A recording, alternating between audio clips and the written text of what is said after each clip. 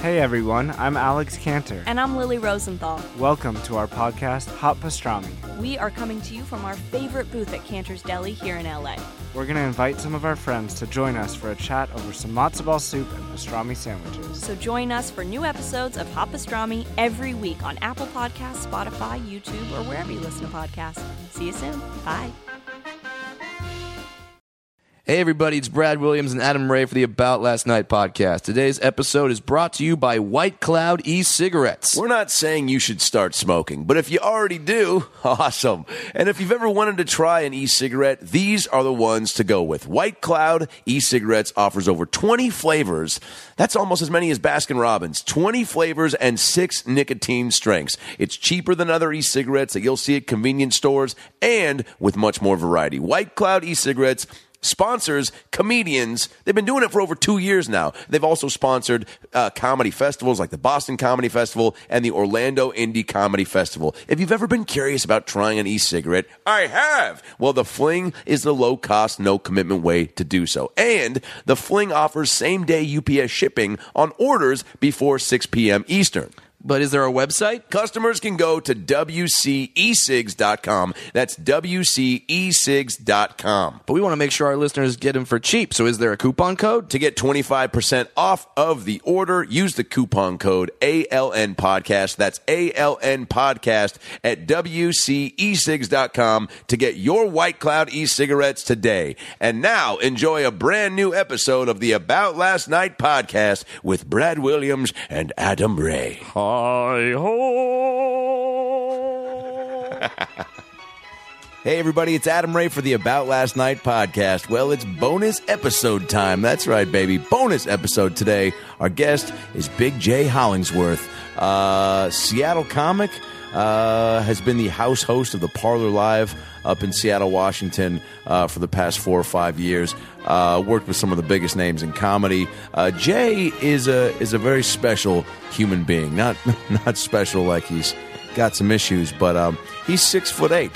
He's the biggest person I know. I felt like I knew Big Bird as a kid because, he was in my home. He was in the television set that was in my home, and I felt like I got to know him. And so up until I met Jay Hollingsworth, Big Bird was the biggest person. Played by a whatever. Jay's a big motherfucker. He's one of the nicest dudes on the planet. A great comic. A student of the martial arts karate dojo form of fight training. Fuck, I don't know. I've played Mortal Kombat twice. That's my extent of any sort of defense skill. Jay really gets into the science of martial arts and how it coincides with comedy and how he approaches comedy. It's really pretty fucking interesting. He also shares some great stories about dating a dwarf, growing up in a mostly black community, doing comedy in Seattle, in which Jay shares one of the most memorable stories of my stand-up career at a show at the Parlor Live in Seattle, Washington, that Jay was hosting. So he tells that story, as well as his thoughts and first impressions on recently moving to Los Angeles to pursue his dream of comedy. It's a big deal to move down here. Jay just did it, and we get into all that, give him a little coaching and advice, tell him what not to drink, what not to wear so he doesn't end up on Fashion Police, who not to have sex with, how to avoid being on TMZ, how to avoid standing out like a giant ogre in public places. Jay is a dope guy, and you guys are going to really fall in love with him after this episode. Follow him on Twitter at Big Irish J. Follow me on Twitter at Adam Ray Comedy. Follow Brad on Twitter at Funny Brad. And go see Brad at the Jukebox Comedy Club in Peoria, Illinois, tonight and tomorrow, February 13th and 14th at 8 and 10:30 in Peoria, Illinois, the Jukebox Comedy Club. And for me, well, I'm still on the Adam Devine stand-up tour. It's going great so far. We've got one show under our belt, show number 2 in Nashville, Tennessee, tomorrow night at the Marathon Music Works in Nashville, Tennessee. And then on Saturday, Valentine's Day, we're in Orlando, Florida at the Plaza Live. And then February 15th, we're in Raleigh, North Carolina at the May Mandy Concert Hall. February 17th in Amherst at the Mullins Center. And then, of course, February 19th, 2 shows at the Gramercy Theater in New York City, 7 and 10 o'clock. Get all of your tickets at Ticketmaster or Google Adam Devine Stand-Up Tour and get your fucking tickets and come party with us. Of course, subscribe to the podcast on iTunes. Comment on the podcast on iTunes. Give it a 5-star rating. Help us climb the charts. Listen to it at AboutLastNightPodcast.com, on Stitcher, on your iPhone, on your Android, on the podcast app. Get your podcast merchandise at estoymerchandise.com, ESTOY merchandise.com, and support the podcast by wearing your shirts around town. There you go. That's all the merch info. Those are the Twitter handles. Those are the tour dates. And now, ladies and gentlemen, sit back, relax, and enjoy a very special bonus episode of the About Last Night podcast with our buddy, Big Irish J. Hollingsworth. Well, the weekend's over, so it's time to chat about it. Got a midget and a Jew, so why don't you sit down and listen to our dope podcast during lunch, dinner, or breakfast. Brad Williams and Adam Ray are here for you any time of the day. So come on and treat yourself right. It's About Last Night. Horrible. Are you comfortable? Yeah, I'm good. I'm I great. always, I've seen you sit before, obviously, but it's been lounging in like a comfortable chair or couch. Oh yeah. No, I'm ready to roll. You're Good. 6 foot. 6'8". Jesus Christ. And we walked into your apartment together. It was literally like it was my apartment turned into Ringling Brothers Barnum Bailey Circus for about 15 seconds. Because Brad walks in, and then right behind him is Big J. And what's the size difference there, fellas? Well, I'm 4'4", you're 6'8", so it's 2.5 feet. So essentially, it looks like a scene from the movie Big Fish with Ewan McGregor. Drink 2. For the first Ewan McGregor reference on this podcast. Nice. It's always, but that's always what I liked about working with you. I love the size differences whenever I'm on the road and there's like an opener or whatever who's like 7 feet tall and then I come out. Like, I like the two extremes. I like either a guy like you or another midget opener, which has only happened to me once, one other time, but it was awesome. Dude, I remember when we were in Seattle, because it's a joke, but it's a true story, where I went out with a little person, and I remember I was telling you, I told you I had a story about it, and you were like, do it. And I'm like, I'm not gonna fucking do it. Yeah. Because, I don't want to offend anybody in the audience. But Right. It's a true story. The girl Yeah. was 4'8", but she lied about her height. on her profile? Yeah, she said she was 5'2". Oh, that whore. What, Yeah. what dating site was it? Match. Lieaboutyourssize.com? Yeah. Yeah, it was Match.com. This was in Portland, Oregon. Wow, shots fired. The way you said that. Match.com.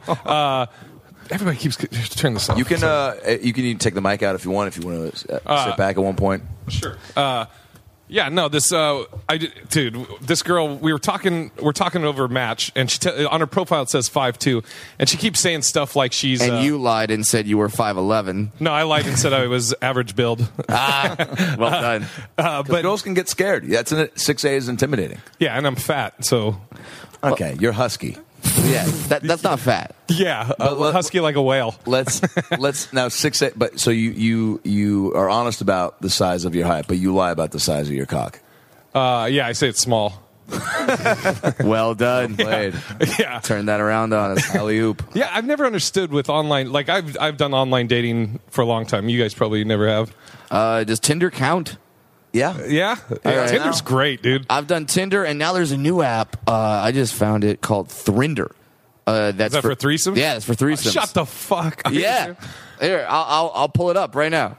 I'll put it up on my phone. Thrinder? What are we hoping to gain from you pulling up your profile? I don't know because Cock shots, hopefully. Because I figured that we could get a girl to come over here and be like, actually, we were going for a 3-on-1, and then just we'll like tag team it like Demolition style from WWF Can I in be the honest? 80s. I love both you guys, like brothers. I'm not willing to engage in that type of behavior with either one of you. Have either of you done a threesome before? Yes, Okay, and you? Yeah. I know you have. but Brad's a fucking pussy hound. But I had a conversation with a buddy about that the other day, and it was just like, and another one of my really good friends, and I was just like, dude, I can't.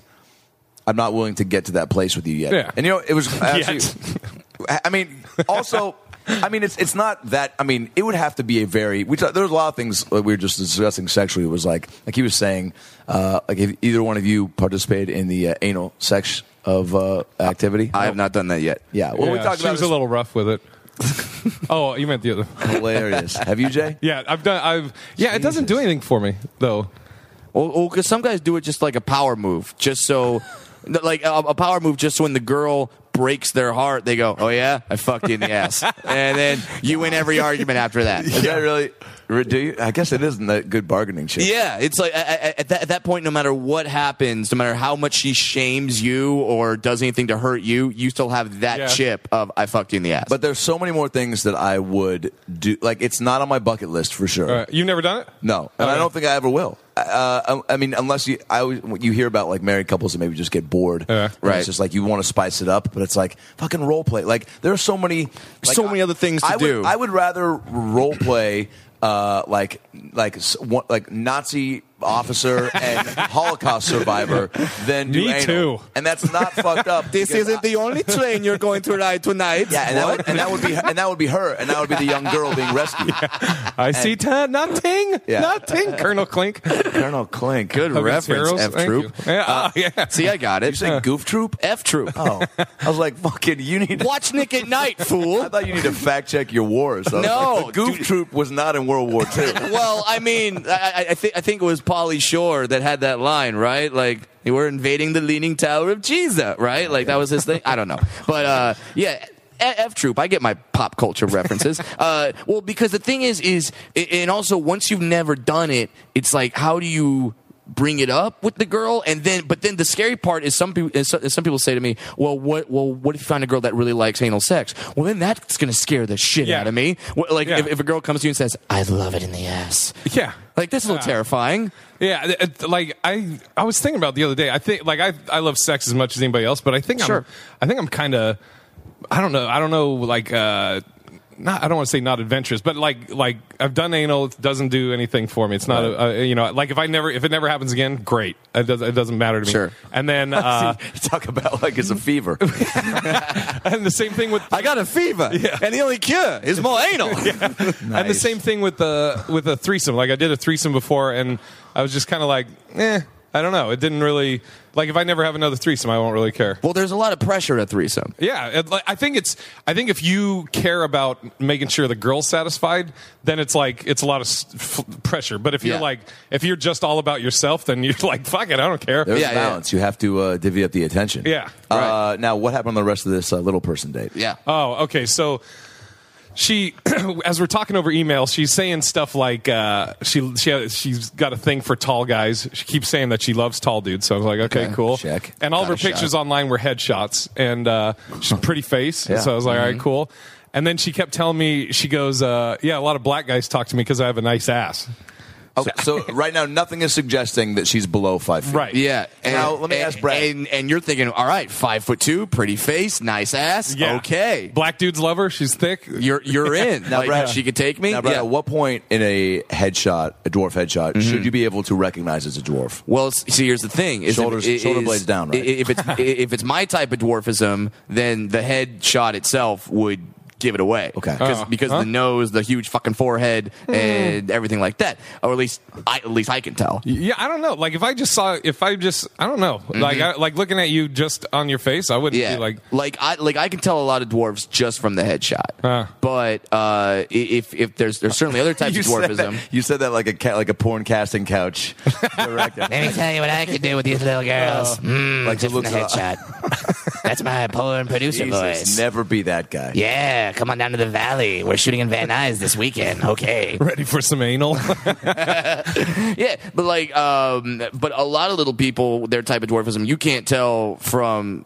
Like, even if you saw a full body, you still, like, you'd have to have someone else have a chair, like, next to them, so you have, like, a size reference. Yeah. Like, oh, okay, that's something you could buy at IKEA, and I know how high that thing is. Or, like, that's a 62-inch TV. All right, I know that one. Like, you need, like, a size Like reference. I'm looking at your picture on the About Last Night, the on great our- podcast, About Last Night podcast. But that promo shot. Yeah. Like if I just saw that face, I wouldn't be like, oh yeah, definitely that guy's a little person. Yeah.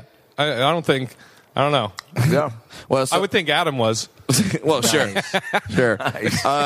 So you're going back and forth with her, and you're like, this is going good. Yeah. This is fine. This is going to be fun. She likes thick. She's thick. She Yeah. likes tall dudes. Yeah. All good. Yeah, I'm like, oh, this is gonna be the one. So we decide to meet. And Call your mom. I found her. Yeah. And we met at McMinimans in Hillsboro, Oregon, which is like it was so, McMinimans? McMinimans. You met a midget at McMinimans? That sounds like something out of a Dr. Seuss book. Like, and then we went down to McMinimans to meet all the little people. It gets worse. It Oh, gets boy. worse. So Get worse than that. you'll hear. So I got there early, and then she pulls up, and I see obviously just like shoulder up in the car, and all of her pictures were headshots. And then she got out of the car, and immediately when she got out of the car, I was like, is that a fucking midget? I'm like, oh my God. Yeah. And in the joke that I tell, and this is true, I'm like, I'm a big dude. I'm used to people noticing me and being like, that guy's a fucking freak. Right. But I'm used to that like by myself. But like Yeah. I say, I go, if I'm 6'8" and I'm kicking it with somebody 4'8", people are, like you said, are just like, is the fucking circus in town? Yeah, exactly. Or is there hidden cameras or what? So I can't just be an asshole and just be like, okay, you lied, obviously, I'm out of here. Yeah. So like I'm now stuck in this awkward date. You're just free entertainment now for everybody. Yeah, like everybody's looking at us, Sure. Wondering what your relationship Yeah. is. Or like you said, like they don't know if you're They're like, are they dating? Is it Somebody won a brother contest? sister? Is that his seeing eye midget? Is this her what's happening? Make-A-Wish? Yeah, is this her Make-A-Wish? What's that? Like, are they making a sequel to My Giant? What's happening here? And so we're there, and I'm like, we sit down, and we had talked about like, oh, we'll get something to eat there, and then kind of figure out from there. So now I'm like, okay, I don't want to just be an asshole, but I also don't want to be here any longer than I need to. So I'm trying to think, how quick can we eat and get out of here? So the part that I was going to say was awful is I think we both got a beer, and then we ordered tater tots. Oh my God! You ordered tater. The only way that could have been better is if they actually had bagel bites on the menu, and that's what you got. Mini But corn dogs. yeah, tater tots is still pretty solid. So we ate those, and then we got done eating, and then we were like, okay, that was I'll hit you up later or So whatever. And that then was just a got thing? out. Yeah, dude, it was so. and that was it. Yeah, it was. Yeah, that was the last time and then now I have like a 6-minute story that I tell on That's great. stage about And it. see, that's why. Now, did you go into online dating thinking like, oh, if it doesn't work out, at least I'll get some good material out of this? No, because this was actually before I started doing stand up. How much? Okay. Oh, really? Okay. Yeah. How much of your life now, though? Because you've been doing stand up now how long? 6 years. Okay, and you started in Boston in August 28, 2008. right. Yeah. How much of when you just go about any life activity, do you think if you don't want to do something, are you like, I should do that because it'll be a good story. I could get material out of it. Like for me now, like at a point where a lot of stuff is that way. Like if I don't want to go to a party, I'm like, we'll go. Or if I babysat my nieces for a week and was to help out my sister so she could have a vacation, and also I wanted to hang out with my nieces. But a part of me was like, oh God, that's going to be like a lot of work. But I was like, do it for that reason because like who knows? Because it's something you haven't done yet, so it's going to create some new experiences that And obviously, the more you hone your point of view, you're going to have more to say about anything you're doing. So I'm curious if you're like, there's something you don't like to do that like. I've never. That's actually. I like that. I never have thought that. I've never thought like if somebody says something, you want to do this, and my first thought is ugh. I'm just like, nah, I don't want to do it. But I actually like that idea. Like I always, as far as my stand-up, I always say everything I say on stage is either something that happened to me or something that I believe strongly in. Yeah. But I actually like that. But you can apply both of those to something like an experience that you didn't. Absolutely, yeah. No, I like that. It makes me re-examine Well, my that's life. what you do when you come on this podcast. Yeah. I mean, it changed my life. And then, I don't know about that. And then we have your 7th grade girlfriend in the back. We're gonna bring her out in a second. We're all just gonna sing Kumbaya. I mean, but you had to do, and this is recently because how long have you lived in LA now? Middle of February. Middle of February. That'll be a year. Yeah. Okay. So Let's start at the beginning, Boston. Right. Yeah. Yeah. Let's go back. Okay. So started in Boston. I I did a stand-up comedy class. I had asked a girl out. Like I think like most guys, everybody thought I was funny or told me, "Oh, you should do stand-up." Yeah. Well, let me ask this too: how tall were you like as a kid, and was funny a part of that? When I was 10, I was 5'5". Okay, because I was gonna say like, Holy shit. I know that because I had a little soccer sports card. Okay. That had my stats. Of course. And I was 10. I was 5'5". Stats was goalie. Yeah. Every position. And then I know, like in high school, I think I was like 6'5", 6'6". Okay. Holy shit. So, but you never teased for your height.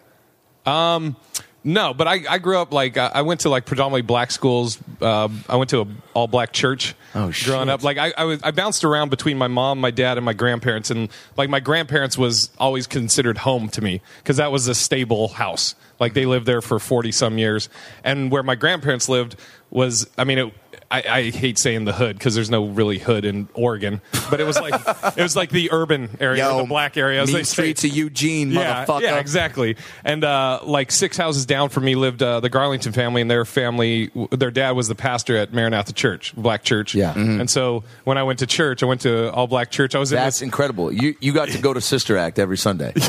Yeah. Hey, sister, come on. I'm just fucking. Is it sister? Yeah, exactly. Okay, much Thank you. better. No R. You got no offended R. without the A. Yeah, that's so funny. And then I was in this thing called Basic, which was Brothers and Sisters in Christ. Oh my God! Holy Which Saturdays, instead of going to bars, we'd go bowling or Christian. It's awesome. Yeah. No, it was So you just go dry hump?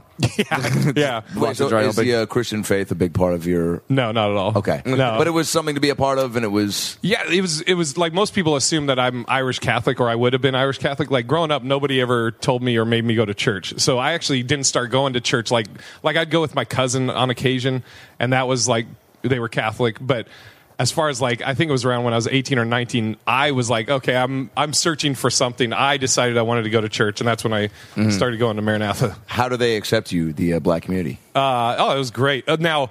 Okay, so I mentioned the Garlington family. Their dad was the pastor. Right. My buddies Matt and Mark, their sons were like brothers to me, the brothers. And so like one of them played like in the band at church, and then we would go to other churches sometimes because they play all throughout Portland at different churches. And one time we went to a Baptist church. Like ours was non-denominational. Okay. But we went to a Baptist church, just think of the most stereotypical Baptist church. Are you about to play something? Holy, Yeah. holy. Like Exactly. the whole time? Exactly. Love it. And my buddy Mark is sitting next to me, and Johnny, one of the other sons, was playing up there. And Mark keeps saying stuff to me to try and get me to laugh. And I'm literally the only white guy in this whole... And I'm crying, trying not to laugh. And I'm like, dude... I don't want to be disrespectful. That's disrespectful, yeah. Yeah. Well, Like, it's just disrespectful. Yeah. But like, And I'm white. You're thinking, of course, you have that white guilt. Yeah. That you can't help have being around a full black church. Yeah, and I'm like, dude, you're gonna see me laughing in here like I'm making fun of them. Yeah. Right. And I'm the one gets his ass kicked, and you just walk out of here laughing. Now, did you have any sort of plan? Like, if I do laugh and get caught, like, what am I going to say? Like, he farted, or like, he said, how funny would it be if like I was the priest? I probably would have just pretended like I got the Holy Ghost and just praise Jesus. I don't know. Now, did that kind of stuff really happen? Oh, yeah. Would people like put their hands up and Oh. shake on the ground and do? And, Yeah, and they do all break that kind of dance thing? and all. Like we used to shake on the ground. Yeah. You never see it? No. Oh, dude. Oh, you my get people God. that drop and just they Just start convulsing. Yeah, they drop and it's like what was that game? Did you ever play the game Jitterbug? like Milton Bradley Jitterbugs, and they like rattle on the ground really quick. Yeah. It was like that. Like it's someone laying down and like frying bacon, just like jiggling right there in the pan. Oh yeah, it's dude. insane to watch. And there was a guy at Maranatha that was always in the back of church. And he like whenever the pastor would say something, all he would do he would just go, word. That's all he ever said. The commentary during church, Word. which meant he agreed. Yeah. Yes. Yeah. Exactly. I wholeheartedly agree. Pastor. Yeah. That's what word translates So as. you would attend church, and then why more at your grandparents' place than your folks' place? Well, my pops, he's never been a religious person. He was like he played pro football for a couple of years or a year, and then he was like a longshoreman, and he was blue collar guy. He never. Yeah. I remember when I started getting into church, I would try and like lecture him, Convert him? Oh no, I was, oh, you're going out drinking, and he's like, and he would just like, Fuck you, kid. exactly, dude, exactly. He'd be like, fuck, you got God in your life for 6 months. You're trying to lecture me, Irish, yeah. He's yeah. like, go fuck yourself. Yeah, yeah. I was like, all right, well, I guess you don't want Jesus right now. Wait, so were you a funny kid though? I was pretty. I moved around a lot. Like I added it up one time, and I think it came to like I had gone to. I think it was 18 schools. Shut up. Yeah. How many Wow. Oh, like just from when you start going to school through high school. Still. Yeah. That's like every year. It was Every year you there was move some that maybe it was 8. Maybe it wasn't 18. Maybe it was 8. You were the original Carmen Sandiego. Yeah. Did you have a favorite city or school? I like Seattle a lot. I like Seattle. Seattle after Boston. I think Seattle's my second favorite. That's city. where you ended up for school wise. Like that's where you. I went from. I started in Oregon, then went to Seattle, then back to Oregon. And as far as school, I didn't really give a shit about any. But of them. what about the starting and stopping, like, and making new friends? Like that's just that mindset is. I mean, that's like. As like an athlete, like getting traded to a team and having to just start, and everyone thinks like, minus the $8 million a year in bitches.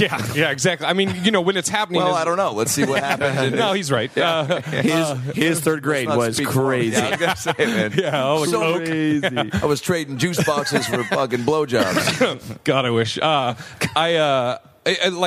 When it's happening at the time as a kid, you're saying goodbye to all your friends, and you think it's the end of the world. Yeah. But looking back, I think it was huge in that. Like I feel like I can blend in any scenario, which I think a lot of comics, it helps you read in a room, reading people. Because some comics don't, some comics, but also just some people like just don't have the social skills. Because and that is largely due in part to how they came up, and like if their parents were social, and like if they observed their parents being social, if they didn't have brothers and sisters, and changing schools a lot, it's like you have. So I'm like, that's good that you adapted from that. Yeah. I mean, it was always you're always meeting new people, and I've met people growing up that are lifelong friends now, and all over, and then also with moving, like I moved, like I've lived in. Let me see, this is all pretty much before comedy. Like I lived in Oregon, lived in Seattle, Washington, lived in Sacramento, lived in Tampa, moved to Boston. Holy shit.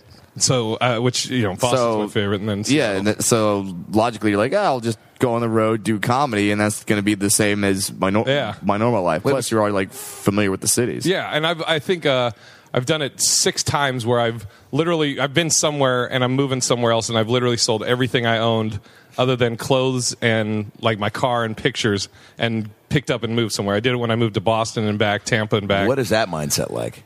Just saying fuck it, because that is a huge dude. I mean, like that, and that's what I'm saying. Because like you've been out in LA for how long now? 9 months, roughly. Right. Yeah. And like you were just telling us, like your living situation not being ideal, Yeah. but it's like, dude, it's like it's a part of the like.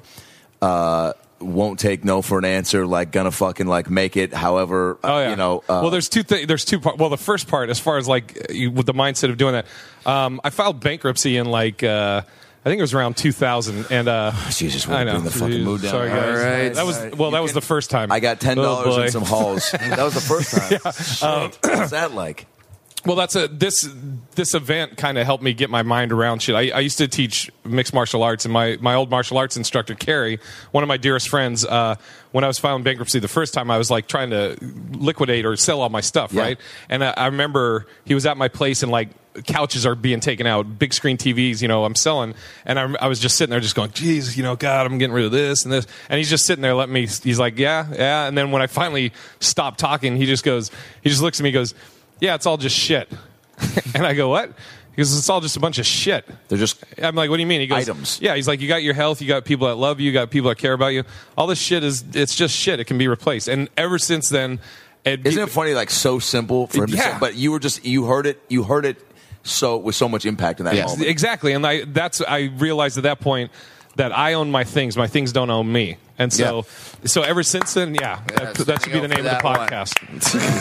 A little long, but okay. Yeah. Wow, take it. The student just became the teacher. Yeah. That's a mixed martial arts shit, by the way. Like, It's like, you do not own your things. Yeah. They own you. Switch it around. This racist moment has been brought to you by Brad Williams. Yes. Doing ignorant accents. I'm doing And why are you ignorant doing the accent. eyes? Nobody can see it. that's just what I do. It's more fun that way. By the way, I'm just wanting to make you laugh. By the way, Oh God! what are you, Daffy Duck? Yeah, all of the a Asian sudden? duck. Yes, That's number 2 on the menu. By the way, that's Brad's Italian accent. By the way, it's not even. That's what I meant. Oh, is that- the Italian eyes? isn't that what we are doing?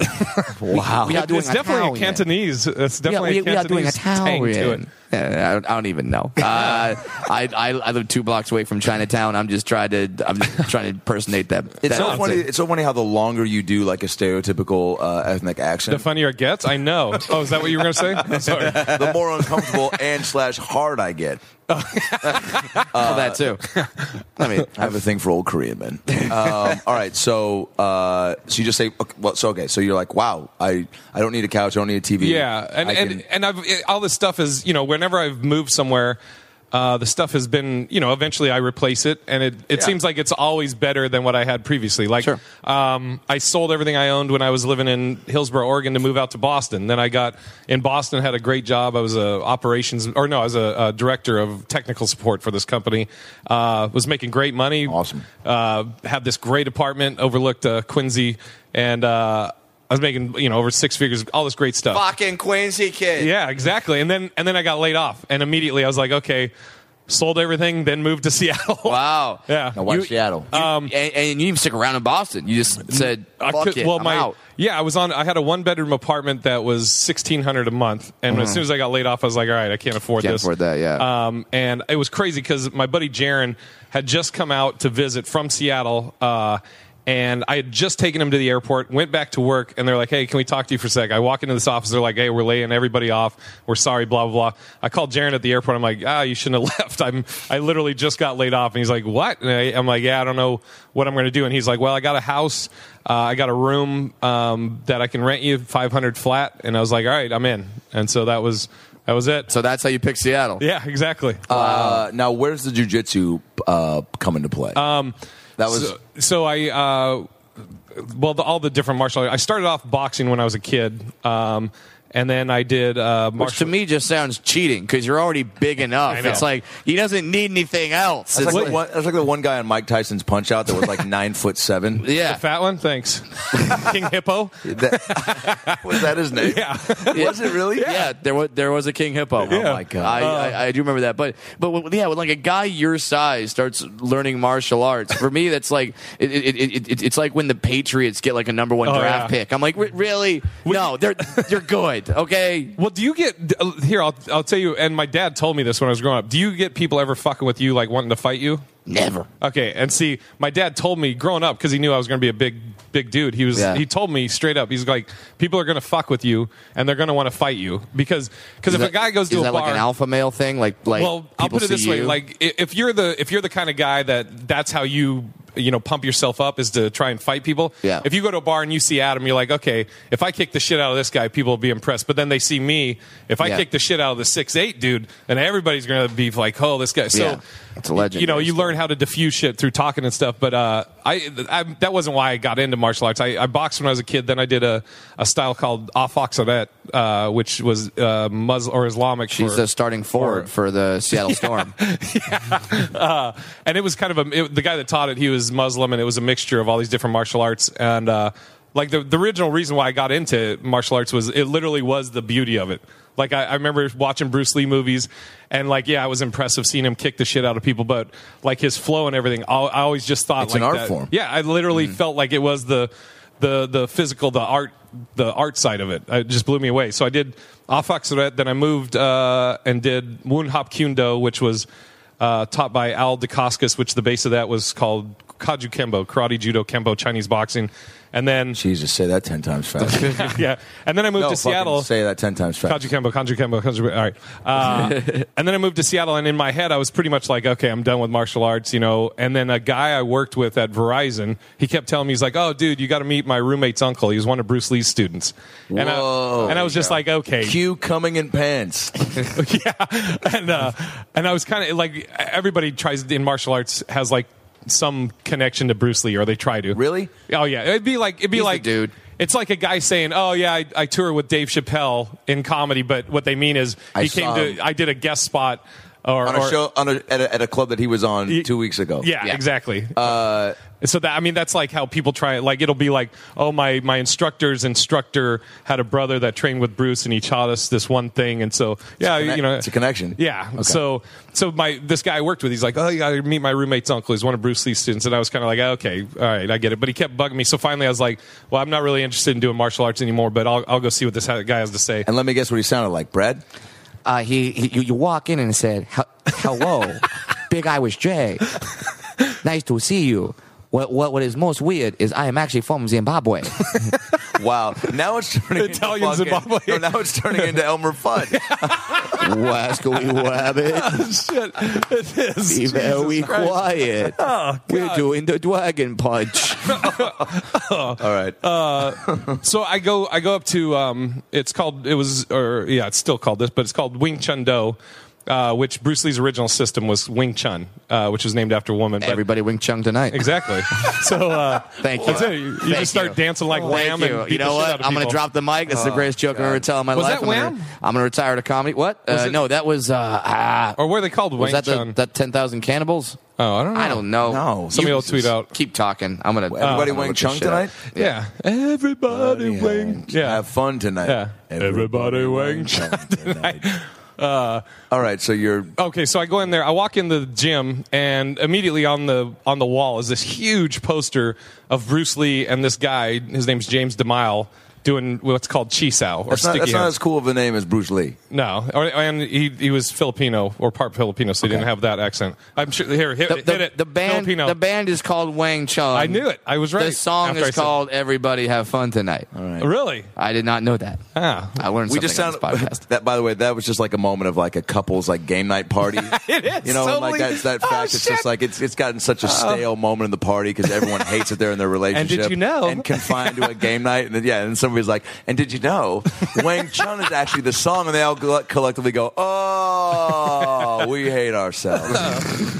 All right, so James DeMille. Bill There's Paxton's on the wall with Bruce Lee. Yeah, James DeMille's up there doing Chisao on this old 1960 picture. So I'm like, all right, so obviously this guy somehow legit. knew Bruce Yeah. Lee. So I go in to do what they call the intro. And, I had done different types of fighting styles. So in my head, I was kind of like, well, I'm not really interested in point fighting or tournament fighting. I think I could handle myself against just an average Joe on the street. So I'm pretty much done. But I do this intro, and it was like a 180 in everything that I had thought about fighting. How so? Like, for example, like most styles are side stance, and like one of the mentalities is you present a smaller target, and Sijo is the title. It means teacher or grandmaster in Chinese, but Sijo James DeMille. But he was saying he was like, yeah, you present a smaller target. That's great if you plan on getting hit, but he's like, I don't plan on getting hit. I don't want to get a badass move. Dude, he's got a bunch of them. Like he was an overweight dude, and he was like, people tell me, oh, how can you fight? He's like, I can give 100% of my energy for 8 to 10 seconds. He goes, it's not a social event. I'm not there to dance. It's a fight. Holy the guy's got a bunch of these. And Yeah, so- that, and he says, and by the way, that's all I'm going to need. Yeah, And you're exactly. Like, oh shit. Yeah, okay. dude. And so like with Does that apply with women too? Is he like 8 seconds is all you get? yeah, that's all you need. Yeah, That's all you need. Yeah. Wow, that's Yeah. a power move. And and so I do this intro. Oh, another one of the concepts, like there's a thing called the pure startle, which like Bruce Lee, a lot of people obviously from watching Bruce realize how fast he was, and he had there was one of his concepts is like everybody always tries to think get faster, and his idea was you don't want to get faster, you just startle. Startle is the purest form of speed, which everybody startles. Like, as an example, if a bee flies by your head, you don't pause and go, is that a bee or is that a fly? Or no, you freak react. out. Yeah, Right. and that's a pure startle. There's no technique to it. It's just a startle. And you're so vulnerable in a startle, right? Like everything Right. is so On a open pure and startle, exposed. correct. Like Correct. You're not thinking about where your neck is positioned. Right. I'm just assuming. No, this is a perfect. If somebody scares you, if somebody screams at you, Yeah. you jump. Yeah. and that's called a pure startle. And so what we would do in class is we would do a pure startle to kind of get everybody into understand it, and then we do what's called an applied startle. So an example This is so boring, Like I start talking about martial arts. And I'm fascinated by okay. this. I start rambling. The startle is so powerful. Like in the last threesome I was in, Brad popped out. Brad popped out an Asian. Popped out of who? I was gonna say popped out in an Asian Daffy Duck costume. Popped out of who is much better. Popped out of who? I said, Adam, you must use the purest form of the technique on these women. You will only need a second. And when you're done with that, everybody wearing trunks tonight. Popped out of who sounds like the Parker's board game that Brad would. I don't know what to do over the song right now. I don't know. Just playing it. But let me finish. Popped out of who sounds like the board game that like you would have. And it's like you Popped out of who? And you have all these different locations. It's like Where's Waldo meets Guess Who. So you have little cutouts of Brad. And there's all these things that you Dude, like. you got him. There's all these things you pull Brad out of. It's like Brad popped out of who. No, it's like all these different occupations in a neighborhood, and you try to figure out which person Brad popped out. So Brad, did the thing that Brad popped out of make over $150,000 a year? No. All right, lawyer, click. Athlete, click. Hilarious. Dude, you should, when you go to new cities, you should have little cutouts and put it somewhere with like free tickets. And it's the popped out of who. Give hints to it, like Ari Shaffir does with weed. You know about that? No. Ari goes to different cities and he'll plant weed somewhere. He'll put it somewhere, and then he'll tweet out hints where you can find the weed. No shit. Yeah. So it's a weed scavenger hunt? Exactly, dude. Wow. Dude, he's like the Willy Wonka of pot. Yes, totally. That's incredible. Yeah. That's a fun thing to do to connect with the fans. Oh no, it's great. It's so smart. Okay, so you're the pure startle. So, you have the pure startle, which just like you said, I mean, you don't think about anything. You just are reacting, you're right? exposed. So we would do a pure startle at the beginning of class. And the way we do that, or like we would cultivate that. So we would have people close their eyes, and we do vase meditation, however you want to say it. So where we would tell them, relax down, breathing in through your nose, visualize it going down, collecting all your stress from the day, exhale out through your mouth. And we're totally getting them relaxed.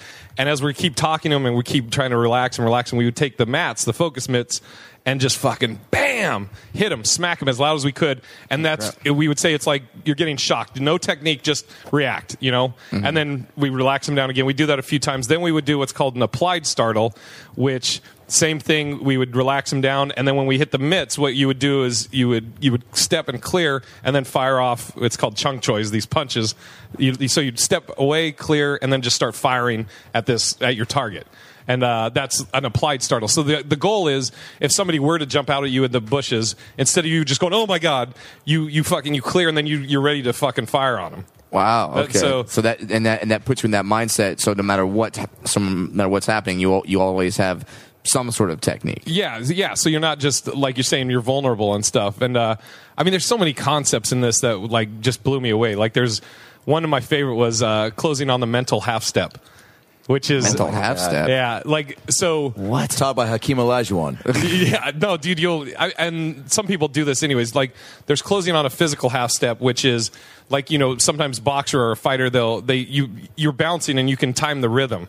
And then you can close in on the rhythm when they're on a half step, right? Where they're not expecting it. Because there's like a rhythm to fighting. Dude, there right? really is a musicality to Oh, yeah, absolutely. So, I mean, obviously, the tranquility and the calmness of it, you probably were attracted to, right? Like, I love the science of it, which is also what I love about comedy. Like, I love the science of comedy, and I love the science of this. The way of constructing a joke, and for sure, and timing, and and I mean, the same way that you, startle somebody, or catch them when they're off guard and like misdirection and like I guess they are very comparable. And the closing on the mental half step, everything in this system is geared towards a street encounter. So don't think. And it's a modern system. It's not like a lot of traditional systems are like, this is how it's been done for 400 years. Don't ask questions, just do it. Ours was like, this is what we do. This is why we do it. Yeah. And if you have questions, ask, and we'll tell you, we'll explain and show you. And it's always weird because I took a couple of martial arts when I was a kid, and then it's people like, and then you grab their gi right here. It's like, well, if someone fights me on the street, they're not going to have a gi on. Yeah. Because if they walk down the street in a gi, you're like, that motherfucker's probably going to fight somebody. Yeah. We had a dude that was with I think it's called the Dragon Society. It's like Pressure Points. And he came in and he was doing a seminar. And during a break, CJ walks up to him and he says to the instructor, this guy that's the guest, and he goes, hey, don't be all mystical when you teach this. None of this shit works in the street. And the guy just is like, okay. And like flat out told him like, oh yeah, Cedro does not care. Yeah, we can all kill you. Yeah, like we did a seminar. We went out to Montana to do a seminar at, I think it was like a Taekwondo school. And we're at this other guy's school. And he was like, oh yeah, can you guys take your shoes off? And Cedro's like, no, we don't. You wear shoes in the street. We wear shoes. So Wow. if you want Wow. us to teach this, then This is like the Breakin' 2 Electric Boogaloo of martial arts. yeah. Just it's all about the streets, Yeah. motherfucker. Wait, so Oh, I never told you the mental half step. Sorry, go ahead. well, I mean, so when they were saying this is designed for the streets, Yeah, everything like that's one of the things Wing Chun Do or modern Kung Fu is what we ended up calling it. But everything was geared towards a street encounter. We called it. We used the initials ESP: efficiency, simplicity, practicality. Efficiency, no wasted motion. Like a lot of martial arts, you block a guy's hand, then you hit his arm 15 times as you work your way up to his head. Why? If his head's there, just take the head, hit him in the head. Holy shit. So that's efficiency. Simplicity has That's to my be dating life too. Take the head. Simplicity has to be natural to the body. So, like, as an example, Taekwondo has some amazing athletes, amazing techniques, stuff I could never do. But the greatest Taekwondo guy in the world, if he takes like a month or two off, his body's going to naturally atrophy. So, like our system, I could do everything in the system still to this day because it's natural to the body. I don't have to stretch or my body's not doing anything that it isn't naturally able to do. So that was simplicity. And then Wow, so like practicality. the couch potatoes martial art. Again, 8 to 10 seconds, 100% of my energy. It's not a social event. And then practicality has to work in the street. It has to be something that's going to work in the street. how much It's, specificity is there with each I guess genre of fight? Like you said that this one was designed like, hey, this is all for the street. Are there some that's like, hey, this is for if you're, in a fucking cubicle fight, or Yeah. this one's for like a coffee bean bathroom exchange? Absolutely. Comes So at you with a stapler. now all this story, not a lot of every story I'm telling you that has to do with Bruce Lee was relayed to me by James DeMille. So I'm not trying to promote like, oh, I knew Bruce, obviously, but Sure. Using your question, like Wing Chun, traditional Wing Chun that Bruce did, and then Wing Chun Do is a variation of it, is very in close fighting. Like I know I can't show this on the podcast. Basically, from like your elbow, it likes to be in close. And so they back in China, Bruce Lee, like it's crazy how they brawled. So as an example, like let's say you're Adam, you're a Hung Gar instructor, right? Yep. Let's say you're the master of Hung Gar in this province in China. Look at him, I believe it. And Brad, you're a master of Wing Chun, right? I've been the master of Wing Chun. Exactly, Wing Chun. So Right. you guys could be talking. Obviously a master. You could be talking, and you, Adam, might say, "Oh, I got this 6-month Hung Gar student that's great," and then Brad goes, "Oh, I have a 6-month Wing Chun guy that's great," and you go, "Oh, we'll have them fight," and then those guys have to fight, like to represent their school. But this is what's crazy is back in Bruce's day, they used to fight in like hotel rooms, and I guess Bruce would say that it was one of the scariest things because what would happen is they would basically lock you in a hotel room, and if a guy gets knocked out, the other guy, hypothetically, he could just he could do whatever once you're knocked out. But what the Wing Chun dudes, a lot of them would do is as they were taking an elevator up to the room, because an elevator's in tight, Yeah. they would stop the elevator and just fight in the elevator. Holy shit. Or just shit. close quarters, yeah. And just Just say, Ray Rice style. I yeah. can't imagine. I think that was his girl's name, Wing Chun. Hilarious. That's like such close quarters to get. Yeah. I mean, like, so you really gotta. Wow, man. but, Yeah. but I've seen you demonstrated With the 1-inch punch? Yeah, the 1-inch punch, which is ironically the nickname for my dick. But Hilarious. No, you have not that I would know. I've heard about your fucking massive cock. Hey, you know. Yeah. Hey, That's got to be, for you, that's got to be the fucking greatest. Like, Now I want to hold up it. Massive. Is it massive? well, can I take this? I'll take why I know this. Or why I heard okay. this. Let's have an honest talk here. Okay, where I was the house MC at a comedy club that both Adam and Brad have both headlined. Can you not say multiple it? times? No, I can say it. Parlor Live. Yeah. but, Yeah, Parlor Live in Seattle. Yeah, Parlor Live in Bellevue, and now they have one in Seattle also. I was there for like 3.5, 4 years. I don't know, but there was somebody. I'm not going to say this person's names. There was a green room attendant. Oh God, I know who it is. Yes, you do. Wait a minute. Yeah. Well, hold on. You don't know this story? With you? I know that it was another person. Okay, so yeah, I know that story too. Because there was always some flirtatious vibes with everyone, throughout- which she yeah. yeah. So and I never partook because I didn't want to, Well, she was on Greg Fitzsimmons' podcast talking about this. She said her nickname. My story? No. Just about her. Like in thank high God. school, they called her the head nurse because she supposedly gives great blowjobs. All right, I gotta go get tested, everybody. She talked about how. Oh, yeah. How would you not know that? Wait, it gets better. She told Greg how she blew Pauly Shore when she was 18. Now I really have to get tested. Yeah. Son of a bitch! I'm not even alive right now. I died 8 years ago. This is all a dream.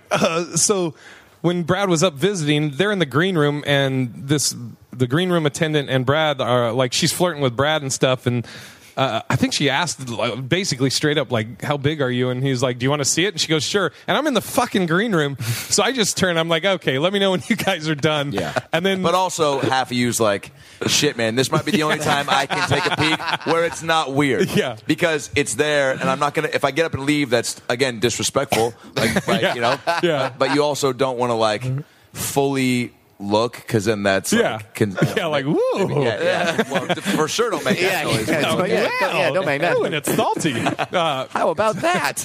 So I'm looking away, and I just hear her go, "Oh my!"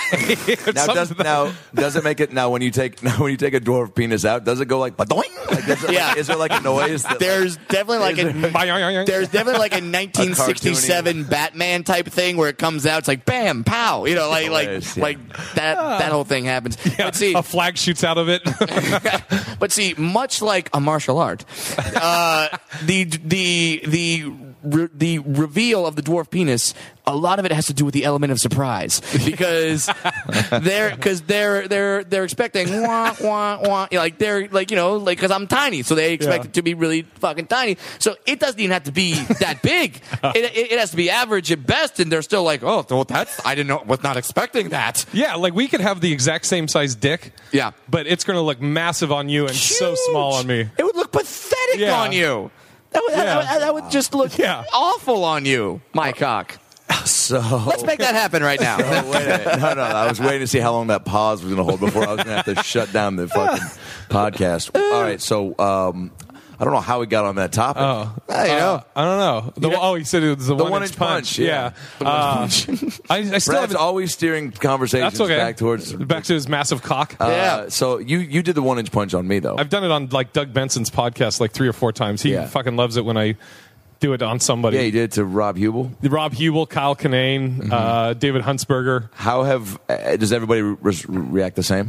Yeah, I mean, the whole point of the 1-inch punch is like the idea is because if you ever see somebody in Wing Chun, traditional Wing Chun does what's called centerline punching, which we don't centerline punch because it's punching off the body, and we do what was called power line punching. But the whole idea is you see somebody doing a Chung Choi in Wing Chun. What's a Chung Choi? That's this punch. Okay, that's that punch? Yeah, it's like a straight punch, a straight blast, as some people call it. But if you just see this, it doesn't look like it can do much, right? Yeah. So what we would do is we would show a 1-inch punch. Usually we'll have somebody hold a phone booth or a phone book. Phone booth. A phone booth. Man, you guys train hard. Phone booth. Yeah. And like we'll do a 1-inch. Rocky, holy God. Holding phone booths.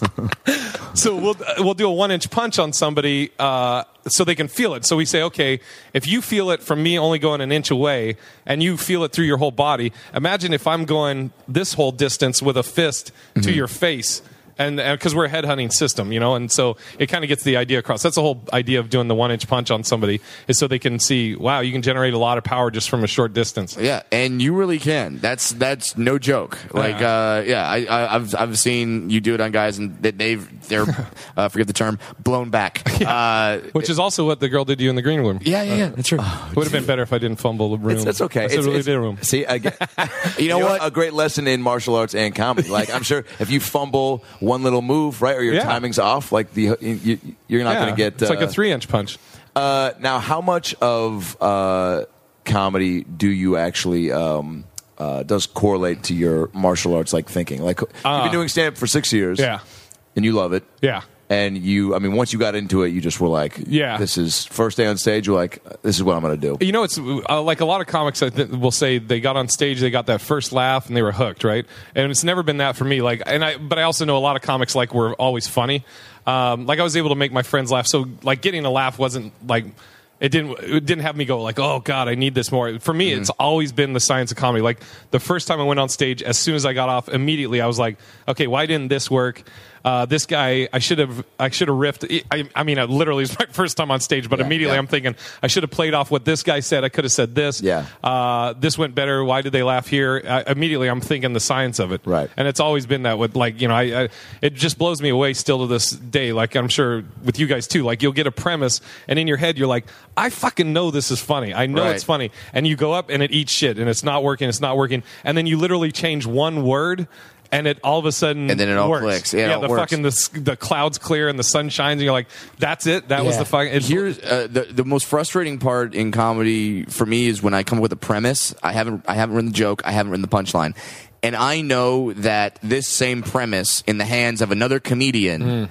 He'll find or she'll find the answer, and and he or she will find the joke there. And I'm like, okay, so that means it does exist. It can happen. What the fuck is it? Yeah. And what's that joke? And so you, the same way, kind of just appreciate the analytics of comedy. Yeah, absolutely.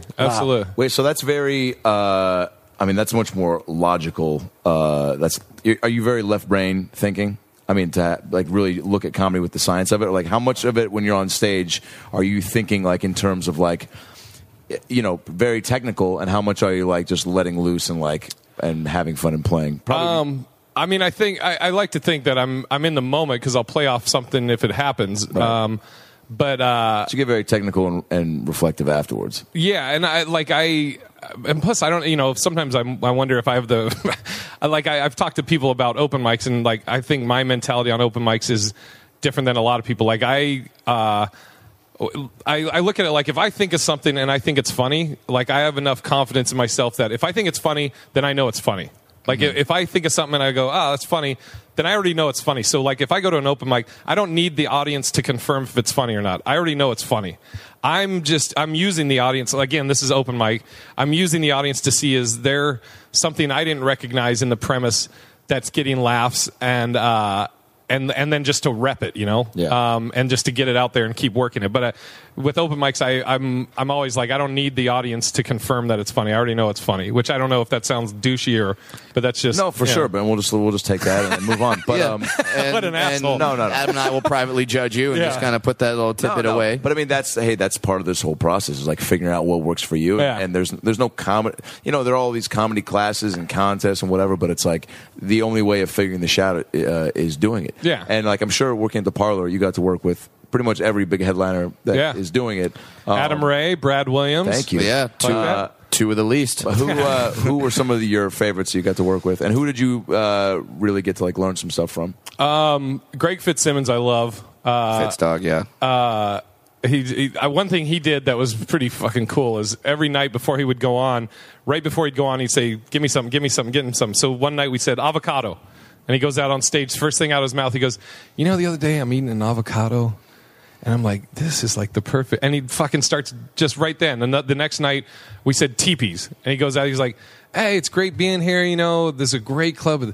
They got me staying in this fucking teepee. And I mean, every night. It was, which I was like, that's fucking great. And you see that, and you go, you talking about someone who, in their heart, like they believe that they're funny, and it's like now they're waiting for the audience to catch up to them. Yeah, he has that much confidence in his ability. Like, okay, let's go out there, and he probably writes some new jokes that way. Yeah, and because it's a topic that he never thought to look at teepees going, all right, let's try to make teepees funny. Yeah, and I remember watching him. He's one of the best at dealing with hecklers. I remember one night somebody said something, and he just pauses and he goes, "What's that?" And he puts the mic in the guy's face, and the guy says it again, and then Greg goes, "Yeah." And he's leaving the mic in this guy's face the whole time. Wow. He just goes, "Yeah," and the guy says it again. And he goes, "Yeah." And he just keeps leaving it to where the guy eventually just literally makes the noise of, "Ooh," and Greg just goes, "Exactly," and then just fucking went back. Wow. But and see that. Like, wow, because that right there, he essentially gave the microphone to the heckler, which just about every comic will tell you, never fucking do that. I mean, he was holding it, but he put it in his face. But yeah. Yeah, never let that heckler be loud, have that sort of power with the microphone that you do. But then it's perfect because he goes, yeah, this isn't fucking easy. Yeah, he's like, keep going. He let the guy literally hang himself and make him. He let the guy make himself look like a fucking idiot. Yeah, and it was just. How do you now, being somebody who grew up around a lot of black people? You do a lot of black rooms. Yeah, I did the Bay Area Black Comedy Competition twice. Oh my God, I was the only white finalist one of the years. Well, now what was that experience like? It was great. You know what's crazy is that festival, I think more than any other festival I've been in, has gotten me a lot of stuff here. Like, I mean, it's a lot of black rooms and a lot of urban black shows. Urban's just the new version of saying black. Yeah. Like, be on the lookout for 2 urbans. But it's Jesus. What's wrong? Well, I know that's fucking everybody. I didn't make it up, but everybody says urban youths. It's just the new version. No, of it the is. same. Yeah. It's more. It's probably more PC. Yeah. It's bugs stupid. Me. But, Yeah. But like the Bay Area Black Comedy Competition has been going on for 20 some years. I think they've had huge names in it. Mark Curry. I'm trying to think. And some huge names. No, Yeah. I'm kidding. Yeah. I'm kidding. Mark Curry, please come on the podcast. Yeah, like I'm trying to think of Chris Tucker. He's done a few things They've in got his a career. bunch of people. Yeah, I mean, they have a bunch of people. So It's tough for you to think of one name because they all look alike to you. Jesus Christ, the Urbans. said it. Urbans. So it's in Oakland, California. Are there black people there? Yeah. Who knew? And there was a few white comics in there. Like my biggest pet peeve as a white comic doing a black room is I cannot stand. I call it white blackface, is when a white guy goes up in a black room and basically does the most hacky, like, I can't dance. I have a small dick. I have good credit. And you're just like, come on, dude.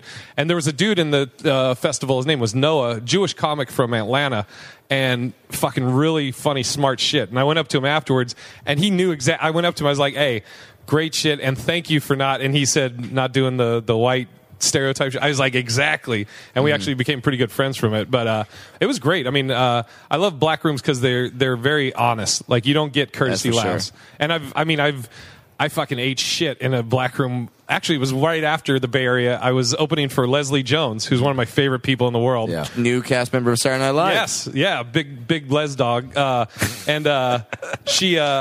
It's predominantly black room, and I was doing a joke that I'd just done in the Bay Area that crushed in the Bay Area, and it was about interracial dating. And I think it's because the movie Jackie Robinson had come out. Basically, in the joke, I say, if you've never dated interracially, you should at least once because you'll get that person's best.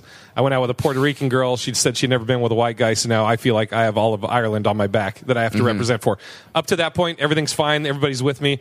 And then I said, and since she had never been with a white guy, basically, like to her vagina, my penis is the Jackie Robinson of cocks. Like I'm breaking color barriers.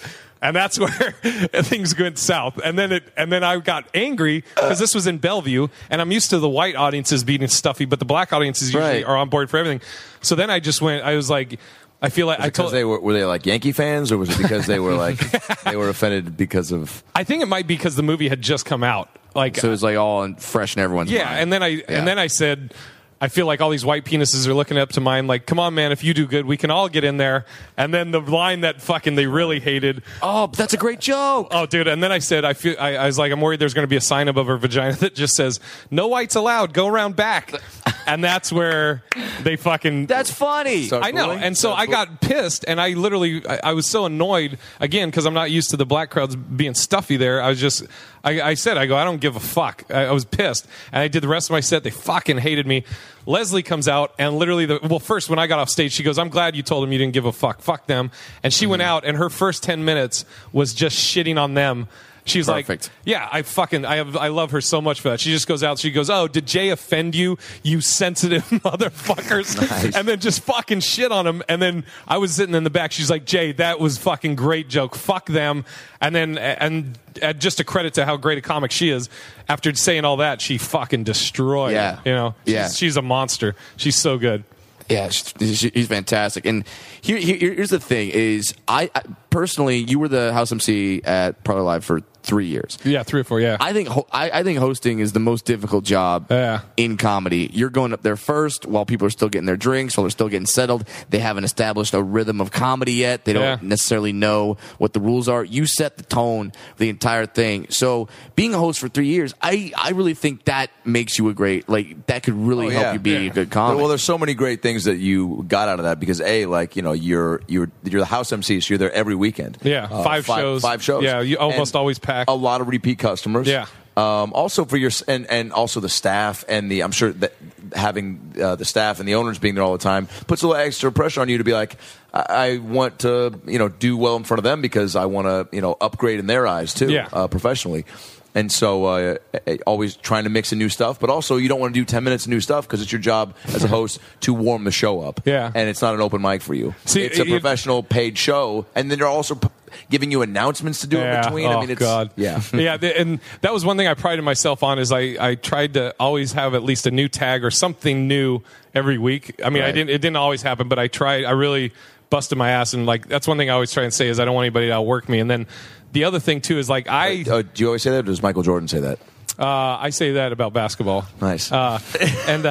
But I say that I wasn't a good host. I don't think I'm a good host. Like I can do the announcements and all that shit, but like I'm not host. Like I don't go up there. Yeah, I want to ask, like, why do you say that? Because like I don't You have an idea of what the host is. like Ralph Porter, who's in Seattle, Washington. I think is one of the best hosts I've ever seen. He's fucking he makes everybody come in and like he, you know, birthdays, all that. Like I would never. And that's how he's in life too. Yeah. Yeah, Ralph Porter's great, and like he's one of my best buddies, and he's just a fucking amazing comic. But he's by far probably the best host I've ever seen.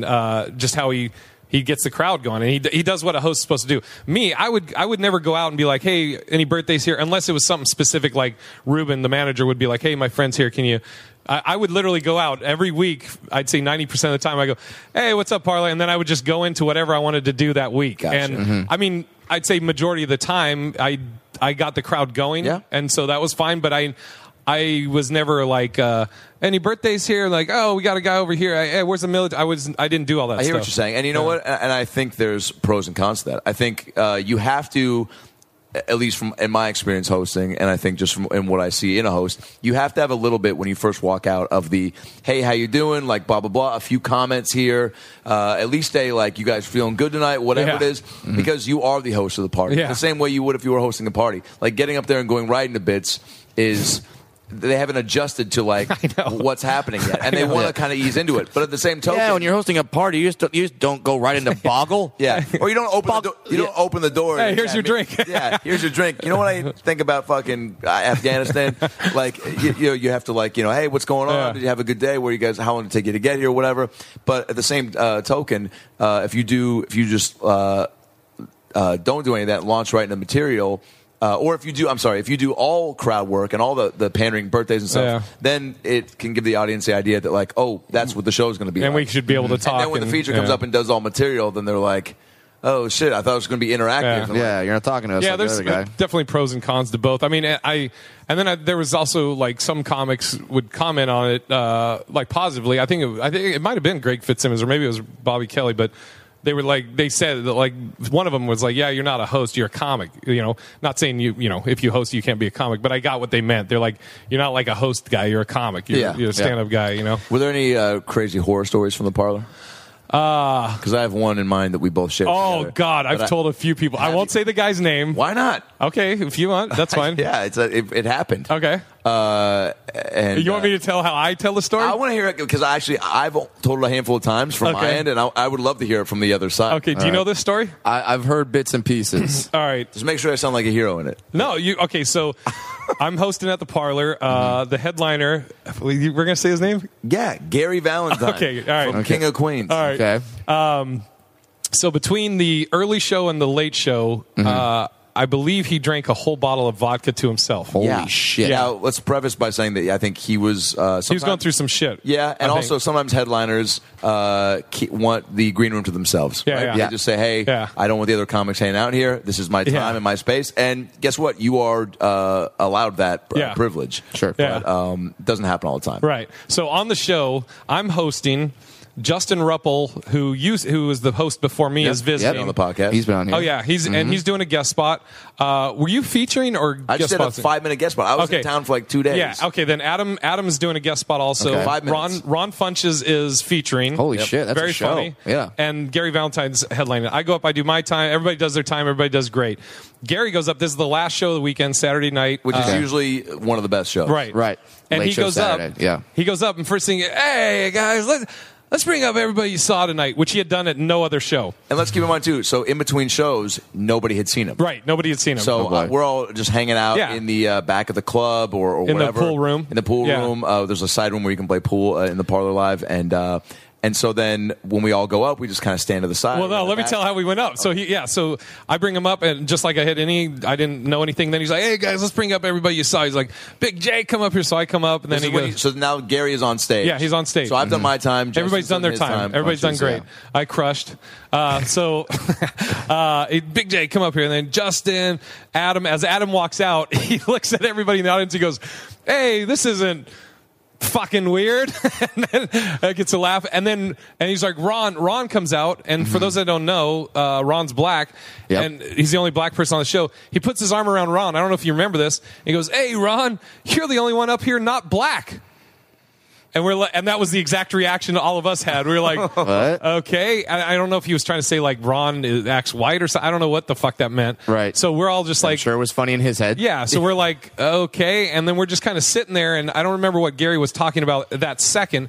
But Adam, I think you even said, you were like, "Hey, let's get the fuck out of here. What are we doing Yeah, up it was here?" so weird because it was clearly at that point too. I had gotten the impression that he was like hammered. Okay. Because when he first went up on stage, I saw him like mime like air guitar to, Oh, yeah, that's to right. the song that was playing for his intro. Right. And I'm like, oh, that's kind of funny because he was like, acting really fucked up, and I'm like, and he was like, he seemed visibly drunk, and I was like, he was doing a drunk thing, really funny, like a drunk air guitar guy. Yeah. And then it ends, and then he keeps slurring, and I'm Yeah. like.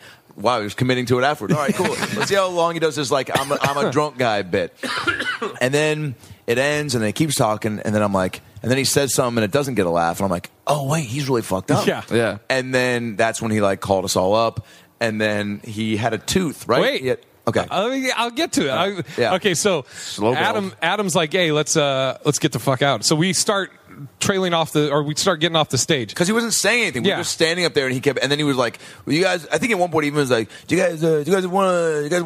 What do you guys want to do?" And I was like, Yeah. It's your set, We're dude. not in your garage, fucking playing darts, motherfucker. Like, You guys want to play the air drums to get Yeah. in this band?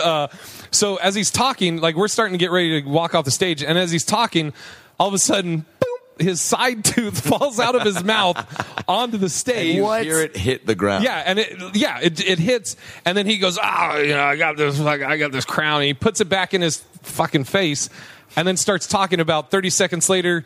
Boom, it falls out again on the stage, and we're off the stage, and he picks it up and he goes, "Oh God, I don't know what to do." And somebody in the front row goes, "How about you tell a joke?" Oh boy. At that point, he goes. On stage, he's saying, "Oh, here, let me go back, and I'm going to try and fix this." And right as he's saying that, all of a sudden, somebody starts hitting me and going, "Jay, get the back on stage." And I go, "What?" They go, "He's getting off." So I start running towards the stage. I fucking hit Adam, and I'm like, "Hey, I'm going to go up and do like 20. I'm going to bring you up, or I'm going to go up." You just brought me up right away. Oh, did I? Yeah. Okay. In my story, I do like an hour. I got a standing ovation, then I bring Adam up. Exactly. They carried him off the stage, and then a few people were left there to see Okay. Adam. Everyone was like, Jay, fuck Adam, Jay, Exactly. fuck More Adam. Jay. Yeah. Okay, so as I'm running up, I remember I hit you, and I was like, "Hey, I'm going to bring you up." Yeah. So I go back up, and I remember Gary gets off, and it's fucking pretty quiet in there. Can and I tell you what I remember what he said before he walked off? Sure. 'Cause we were all backstage, and Ruben runs back, and he's like, "This is terrible. What's going on?" Like, he's like, "What is happening?" Like, Is he that an fucked Asian up? accent? He's like, Oh, he's God. like, "What's going on?" what is going on? Gary Valentine. I feel very And then I go, Ruben, he's hammered. I go, there's no way he's going to finish the show. And he was like, wait, what are we going to like pull him off? And as he says, I love how the manager's asking you what we're going to do. Hey, Adam, what are we going to do? Are we going to pull him off? I mean, that's just how it went yeah, down. we're going to give him a bonus to me. Well, so Hey, guest spot comic. Yeah. I know I run the place, but you make Yeah. the call. I mean, and at that point too, I had a lot of just like pride in my city, in my home club, and the crowd was so great. Oh, yeah. for all of us. So it was like, man, these people are going to get a shitty show, and they're going to like Yelp review the Yeah. fuck out of this club because Right. like there's no way he's doing an hour. Right. It didn't seem like he was going to do any more time than he was. And then as we're like trying to figure out what we're going to do, I literally just hear him go, "We'll try it again next time," and waves. And that was his way of being like, Did he become deaf when he said that? I'm trying again next time. Hey, we'll try it again next time. We'll try it again next time. When I come back, I'm going to So do my fucked interpretation of the play The Miracle Worker. So fucked up, but so fucked up. So then he walks off, and then that's when you go, Adam, I'm bringing you Well, up. but yeah, and so now I go up there and still trying to cover for the guy. I'm Yeah. trying to cover for the guy in my head. I was like, not that I fucking have any effect on anybody, or this is going to affect his career Jesus. or anything. But I'm Not that I have any effect on anybody. Well, no, I'm just in my head. I'm thinking, Gotcha. cover for the guy. So Okay. I'm on stage and it's dead silent. I go, "Hey guys, you saw Gary's tooth. He went to the dentist today, and he's still messed up on the whatever the fuck it's called, The laughing gas. Yeah. I go, he's still messed up. Right when I say that, Ron Funches on the side, dead silent, just starts fucking howling laughing. Yeah. And I just And go, his laugh is legendary. yeah. And I go, Yeah. Jesus, Ron, thanks. And I go, and then I said, okay, I'm going to bring up while we're figuring out, or while Gary's figuring that out, I'm going to bring up Adam. That I brought you up, and then you take it from here. Yeah, well, then I just went up, and then it was like I had to comment on it, so I was like, keep it going for whatever. I go, wow. I go, what the fuck was that? And I go, you know what? That's why live comedy is great. Because you know what? Sometimes you never know what's going to happen. You come for one thing, you might get something else. It's like sometimes you go to Denny's and you order a root beer float. And you're like, I really want a root beer float. A root beer float was advertised. I think a root beer float would taste great right now. And then they bring you out a boot full of shit. And you're like, I didn't order a boot full of shit, but I'm hungry, so I'm still going to eat it. Fuck. But hopefully the root beer float comes back out. And then that commented on it without being like totally right, but I had to. And then I was like, anyway, I go, and then I just like used that to launch into something, and then did 20, and then Jay brought up Ron and did I think another 20. You did another 20, and the crowd was so great that like we finished it out strong. And I mean, I don't know if there was any backlash from that night. He's been back. But I mean, like, did anybody review or were there any sort of? I don't know, to be honest with you. Because people started booing, I remember, and somebody threw something, and also No, that was his tooth that just fell out. so funny. Yeah. That tooth fell out twice. Yeah. I forget that. Wow. What was cool is you got paid for covering that time, right? So funny. What? Jay's like, so can you? What I'm trying to say is, can you loan me $20? No, Jay, that was so. Yeah, Jay was like, dude, you saved the show. Yeah. There'd be a lot of bad business that wouldn't come in. He's like, you should. And I don't know, man. I think I handled it the right way. I go, you know what, man. Hopefully, this is just something they remember and that that they pocket away this evening and it pays for itself later. What's amazing is that if you take that exact lineup now, Jay, Adam Ray, Ron Funches, and you tell the average person on the street, you could see Gary Valentine or Jay, Adam Ray, and Ron Like Funches. Gary Valentine. Boy, we are really just making it apparent that Gary Valentine will not be on this podcast anytime We'll soon. have him on, and Gary's a funny dude. I'm not Yeah, trying to take No, anything he's away from very him. funny. But like Ron with the Undateable show, Yeah. he's shooting up. Adam's been in Oh, God. a $100 million movie called Oh, The God, Heat, which here he, he goes. Here's where it falls off. which he never mentions. And Yeah. Jay, you've moved. Oh, God, I knew it. You're in a 2-bedroom apartment with 2 other guys. You know what, though, Jay? But you have moved. Oh, here we go. Philosophical. Here we go. And in the words of the great Bruce Lee, Yes. Brad? it's no. I got this Okay. one. I got this one. Are you doing the I wanna- Cantonese? Welcome back to One Up Racism. I'm going to try to one up. No, I'll do it in my normal voice. In the words of Bruce Lee, it's not the things you do that define who you are. It's the choices you make that fill up your dreams. Adam's trying to remember every fortune cookie he's One ever fish, read. 2 fish, red fish, blue fish. In bed. No, but you know what? Moving down here is such a big fucking deal, and to you talked about it for a while, and you did it when it was the right move, and you got so much good experience up there, and quite honestly, you could have moved 5 years ago, but it wouldn't have been the right time because you didn't do it. Yeah. You can't when you do something. I feel like it's the right time to do it because you're always going to be. You're going to have to start over, more or less. But like you felt you were at a place where you were comfortable and confident enough, and when you did it, like obviously you came down just a fucking horns ablazing. Yeah, I won that March Comedy Madness thing, which was kind of a fluke. Not a fluke that I won it, but it was like a fluke that I even entered it. because when I moved down here, I saw the advertisement for it, and I was like, okay, this will get me on some of these major stages. Right. And Yeah, because explain to the young comics who don't know, like, you're coming down to a place. I mean, I started here, so Okay. I know how difficult it is to the process of getting not only just past at the big clubs, but just getting yourself acclimated to the area and getting people. A lot of it is the hanging out part, Yes. and being around so that you can put yourself in positions to network and then have somebody. If you end up in a conversation, I can't tell you how many shows I got early on where it was just like hanging out with somebody and then they liked you, so they were like, hey, come do this show with me. I'll drive, or if you drive, I'll get, or whatever. There's just, like those are the ways a lot of things happen. This is like the speeches I've been giving my buddies that, like, my good friend Kane's getting ready to move down here. Not speeches, but these are like the things I've told him. I was like, one, people talk about like, oh, it's so hard to get stage time. Okay, if you are coming down to LA thinking I'm only going to do the Laugh Factory, the Store, and the Improv, yeah, you'll never go up. Yeah. But if you're like you were at wherever your local place is, there's literally probably 7 to 8 mics you can do a night at various bars and shows all over the city. You can go to comedybureau.org or .net or whatever it is. It lists all of them. It's really easy to figure out. So you can go up every night. You don't. The haha costs, but the rest of them don't. So as far as stage time, there's stage time out there. And you hit all those, yeah? I try and hit as many as I can. Like, I try and go up every night, unless I just got back from somewhere. Yeah. It's good at taking that off. Yeah, and then the other thing I told Kane is I was like, when you get here, plan on being at the store. Plan on, like, go in your head, go, okay, I'm going to go to the store for 4 hours, knowing I'm not going to go up. Right. But that's fine.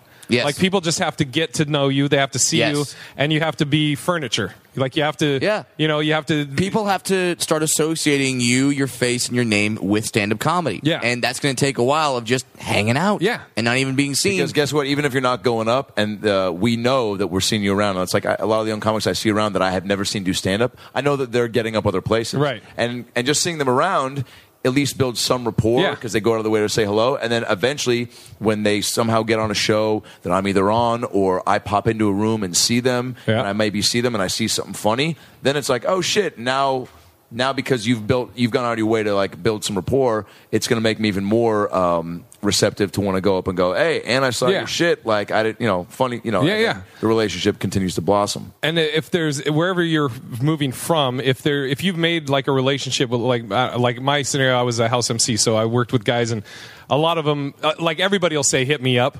But then there are ones that are legit with when they say that. Like, and I tell everybody, because these people have been so nice to me. Like, Doug Benson been very nice to me. Alonzo Bowden has been extremely nice to me. He helped me get past at the Laugh Factory. Like, that's great. He vouched for me to Jamie Masada. Jamie saw me, then passed me. John Reap, talking to John. But now explain. Let me stop you real quick there. Now, but past the Laugh Factory, like, that's cool. But now there's also the additional thing of like getting into the rotation there and getting spots. Yeah, I got so just so people listening know, it's like getting like there's so many steps to shit because I saw how excited you got there, which is great. But it's also like, just so you know that the work's not done. Oh yeah, but I know you know that. Yeah. But for people listening, okay, it's like, I'll explain it. Just to break down the difference between like, because when you get down here too, and I went through it too, where it's like you need things to validate yourself, and you need all the like. Again, like you said, like young comics want to be further along than they are. So it's like once you get, whether it's a festival or a special or a TV set or whatever, or past at a big club, but then it's like, all right, like getting those things are cool, but it's like it's the work. There's no finish line. There's no finish line. And the spots are what you want. The multiple spots, because that's how we all get better. So it's like now you have to tell yourself, great, I put myself in position, like you did it, like with your work ethic and your relationships to get that Laugh Factory thing passed. And so now you got to tell yourself, now how do I get to what do I got to do to now get in a rotation? Yeah, and like and the hangout thing is a part of it. Well, let me tell even how that went. So it's so funny, like the whole Laugh Factory thing. Alonzo, I've worked with Alonzo at the Parlor bunch, and then I've featured for him at a couple different places. And so he tells me one night, he hits me up. He's like, hey, I'm going to be at the Laugh Factory. Meet me there. So I was like, cool. He's like, I want to introduce you to Jamie. So I meet him at the Laugh Factory. We're downstairs. He introduced me to Jamie. He says, Jamie, this is my guy, Jay. He's very funny. I want him to audition Jamie for Masada, you. owner of the Laugh Factory. Thank you. He's like, I want you to audition him or showcase him or whatever it's called, so you can pass him. So Jamie, okay, buddy. I literally was from downstairs. I go upstairs. they're still talking. Alonzo comes up like maybe 5 minutes later. He goes, all right, 2 weeks. And I go, what? He goes, 2 weeks you're showcasing for Jamie. I was like, oh, Jesus, thank you. And so literally a minute after that, Jamie walks up, and Alonzo goes, okay, Jamie. And he's pointing at me. He goes, 2 weeks, right? And Jamie goes, what? And he goes, 2 weeks, right? And he goes, what do you? He goes, Jesus Christ, Jamie, I just told you 2 weeks he's going to audition for you, right? Oh, yes, buddy. So I contact Cecily, who sets that all up. And Cecily, she's kind of Jamie's assistant. Yes. Kind of, books everything. And from that, where it was 2 weeks out, that turned into about 3 months. And then I finally got a date that I was going to showcase. And then the day of that date, she emails me, I'm so sorry, but he's not going to be there. Can we move it to like 3 weeks later? Yeah. Sure. 3 weeks later comes. I do the audition. And for anybody that doesn't know, when you audition, it's after the open mic. And there's nobody there usually other than the comics that were on the open mic, which could be a homeless person and then the other few comics. So there's maybe 20 people in this room. And then Jamie. But for whatever reason, this night that I'm auditioning, the next show, a bunch of the people came early. So we actually have an audience. Good. Wow. So I go up, and I have a great set. So I'm like, sweet. I couldn't have asked for a better set. Cecily comes up to me. She goes, I'm so sorry. Jamie had to leave. So my God. She goes, so we're gonna have you come back next week. I was like, okay, cool. Next week comes. And I think that's another big thing with here and comedy in general is you got to be able to roll with the punches and not get bent out of shape about shit. Stuff's going to happen. Yeah, exactly. It's not all going to work out. So every time I was just like, okay, it is what it is. So the next week, there's no audience. It's the nightmare scenario. It's just the comics. I go up, I do my set, and it is what it is. It doesn't feel good compared to the previous week. Of course. But also, you've built up in your mind too of like you want it to be perfect because you're like, I know I can control what I do. You want that other stuff to be perfect, right? And you can't help but like concern yourself with that because you're like, this is my fucking life. Yeah. So please, like you want the outside world and the comedy clubs and all these people involved to know how much this means to you. So you can't send emails being like, can you please make sure there's a crowd there? Can Jamie please not bail again? I moved down here and this is a really big deal. Exactly. But like that is like you can't help but concern yourself with that. Right. And like you said, like getting to a place to where you're just having to roll with the punches because everything I think about this business has everything against you. Yeah. So you just have to like know that I'm going to control what I'm going to do up there. Exactly. And then if it happens, it was supposed to happen. Like I always try and think of myself think of being a tank. Like I always say, be a tank because the tank is always moving forward. It takes hits, it'll take bullets, it'll take shots, but it just keeps fucking moving forward. So that's why I always try and say is just be a tank. Was that a nickname when you were a kid? No, it was Melon was my nickname. I was a fat kid. Melon? Melon. I'm a fat adult. You know what I was called as a fat kid? Jello Jiggler. Dirk's childhood name. Is that clever as shit? Jello Jiggler. Yeah. Jesus Christ. Yeah, you said you were a fat kid. Yeah. Now you look at you, fucking top specimen. All right, so okay, so I auditioned this look how next quickly week. I turned away. Jay's hitting on me. So I audition, and then they say, okay, those that showcased meet with Jamie in the lobby. So I go out in the lobby, and everybody's just bombarding him. So I just kind of stood to the side, and I was like, well, I don't want to bug him. So I just waited. And then he gets done talking to him, and then he looks over at me, and he goes, okay, you are passed. You email Cecily, you get spots, you do showcase, or you do new faces, and you're on your way. And then that was it. And so now that was... so I emailed Cecily, that day or the next day or whatever, and she's like, "Okay, it'll be like 3 months," and that was like 4 months ago, and I still have not gone up. Right. So like you said, it's just. Well, so and this, I mean, I get it. Like that's my whole thing is coming down here. You have to get it. Like you have to understand. Nobody gives a shit about what you were in your home city. Like you're low man on the totem pole. But if you go into and I'm not saying, don't take pride in what you do or anything like that, but you can't come here with like a chip on your shoulder or like I was the bee's knees in fucking Scottsdale. Now, do you think because what did you do? Because there's two sides to everything. So what did you do to help that situation? Like, so you got passed and then you just kind of sat back and go, cool, now I just take the spots, right? No, I emailed her. I mean, did you like go to the Laugh Factory at all? Did you try to like find out when Jamie was there and go back down there and see him again? Like, did you do anything? No, I emailed the next day. She says it'll be like 3 months, and I was like, okay, cool. And then since then, I mean, I've been out on the road doing a lot of different stuff. I mean, B rooms. I'm not in the A rooms like you guys. All good. Yeah. So, but when you are in town, have you gone down there? I went there once with Alonzo again. In the 4 months that you got past, how many times? Once, probably. Yeah. Yeah. So what I'll say to that is that, there's, again, you can control, like, you got to do what you can control. And again, since there's no fucking comedy business, networking book or whatever, right. and there's things you just pick up from doing this shit. But like, you're right. They showcase a lot of people. Yeah. And not that you shouldn't think you're the bee's knees, but like, you got to think like they should get to deserve to have me in their club. And Jamie sees a lot of people, and the fact that he already forgot 5 minutes after Alonzo set up means that he's got a lot of shit on his mind. He's also been doing this for 40 years, so he's not fucking thinking about how he's going to make Jay Hollingsworth his career. So with that being said, keep going back there. Keep reminding him you exist. Out of sight, out of mind. So it's like what you should have done in that time is not. See, once you got past, you were like, "Wow, I got what I wanted to get, which is getting past." Now I sit back and let the shit come to me. I wasn't that way though. Even if you weren't thinking, let me finish. Even if you weren't thinking that way, you have to always, like, the work always has to be done on your own. And thinking that stuff is, you're going to get to a point where things are coming to you, I mean, might happen, but that's like fucking Will Smith, Adam Sandler. No, I never think that. Like, I didn't say you did, but I'm just saying you always got to think. From my own experience, you have to. The out of sight, out of mind thing is big. Like, once I got past the Comedy Store, I was like, oh man, I shouldn't have to keep hanging out to get spots. But then once I figured out that, like, man, I started getting a ton of road work, and I was gone, and I was like, man, and then it would go 2 weeks where I wouldn't get a spot. Well, I was accustomed to getting at least one a week. I was like, man, maybe I need to go pop back in, and I would, and it would like refresh, and Tom and I would talk, and we were talking about the road, and they'd say, come back in. And just being in there, because there's so many comics and they're thinking about so much other stuff. He's not thinking about where's that. He just doesn't see me call in or be around. Yeah. And same with Jamie, who's not around a lot. So it's like, what would have been a cool thing to do was like figure out when Jamie was going to be there, go back down there 2 weeks later, hang out, take advantage of the connections you made in Seattle, the people who go up at the factory, to hang out with them and let Jamie see, oh, these guys fucking know Jay, and I just passed this guy. Maybe I'll give him a spot. Because even when I got passed, it took a lot of that for Jamie to start seeing me around with Chris and Callan and guys that was like, oh shit. And then so just my point's all that being like, there's just always think, what else could I be doing? No, I should. And look at how you're saying it. Yeah, I should have. What was going through my head is when they said, okay, you're passed, then immediately I emailed Cecily. I'm like, okay, cool. Now what's the next step?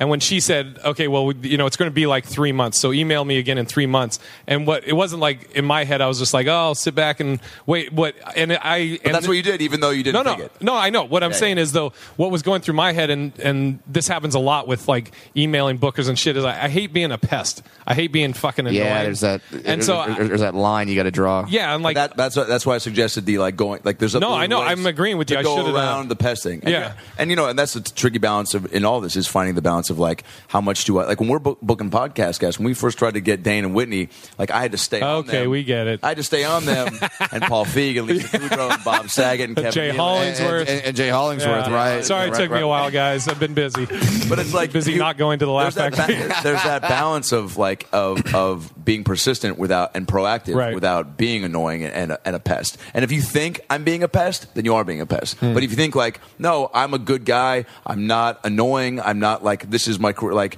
then you're going to come off that way. No, listen, I mean, I agree with you. I should have. And this is just all my own experience. No, dude, I agree. I mean, that's why you say like, you. I always say, stay humble, stay hungry, stay on the grind. I got a lot of sayings. You got a lot of sayings. It's from the martial arts thing. You're like, I love it. Yeah, do, don't, did. That's another one. Yeah. Well, don't did. Well, that sounds like that sounds like Gary Valentine when he got off the stage of the parlor. Do, don't did. We'll do that again next time. I'm Ray. You want to come talk to people? Again. Where's my tooth? But see, here's the thing: is Adam does give you that advice, and we do say those kinds of things to you because we know you're funny. Yep. We know you're that. good. If you weren't, I don't waste my. we wouldn't give a yeah, shit. man. I mean, people. That's and you're receptive to it too. I always Yeah. know that because anytime Yeah. we've worked at the parlor and every time I come up, you always ask questions and stuff, and you know that I'm going to shoot you straight. Yeah. And that's another quality too. That's great that you have. That's going to help you down here is that you're eager to learn and get better and take. And you know, and you figure out too, like people can give me advice, and I can pick and choose what I want Right. from that to apply to my shit. That being said, you should listen to everything I fucking say. Did I tell you the advice? Because I was in a movie. But what's that? I think I told you this before. The weirdest advice I ever got Yeah. at the parlor from Ralphie May. Far away. Did I tell you this? No. Okay, and just like you said, it made me think of it because I always say I'll always listen to what somebody has to say and then decide can I apply it or not, right? Mm-hmm. So he never saw any of my sets, which is fine. Like he doesn't, he wouldn't come into the showroom until Billy Wayne, his feature, was on stage. So one time he comes in, Billy Wayne's on stage. He comes in, he's walking by me, hadn't seen any of my set, and he goes, "Hey, why don't you talk about your size on stage?" And I'm like, "Oh, well, I have an opening joke where I address it if I'm doing like a set somewhere." He's like, "You should talk about it more." And then just walked into the green room. I was like, "All right." But I mean, my whole thing is I don't want to be the 6'8" comic. Like I address Right. it and then move on. Then we're in the green room, and he's serious. He's looking at me serious. He goes, "Hey, man, can I give you some advice?" So again, that whole thing, I'm like, "Sure, I'll always listen and then decide from that." Very seriously, he looks at me. He goes, "Hey, man, lose the beard." And I go, "What?" He goes, "People don't trust people with beards." And I go, "You mean like Santa Claus and Jesus?" And then Billy Wayne laughs. And he goes, "Hey, I'm just saying." Don DeLuise? Yeah. Well, oh, fat joke. Oh, no. Beard joke. Yeah, I got it. You could have said Duck Dynasty. You could have said ZZ Top, but you went with Dom DeLuise. It's a great beard. Oh, fat beard. So Beard? Fat Bear's the worst pirate ever.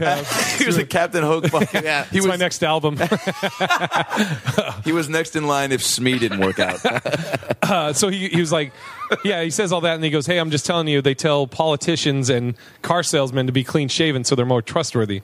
And I'm like, those are the worst, like those are the least trustworthy jobs. Right. And he goes, you don't see leading men like with beards. And then he gets up and leaves. And thirdly, shave your pubes into a dandelion. And then he leaves, and That's for me. Billy Wayne goes, "Yeah, he's been telling me that for years. It's because he can't grow facial hair." And I don't know if that was Billy Wayne fucking Yeah. with me or what, but I was just Right. like, all right.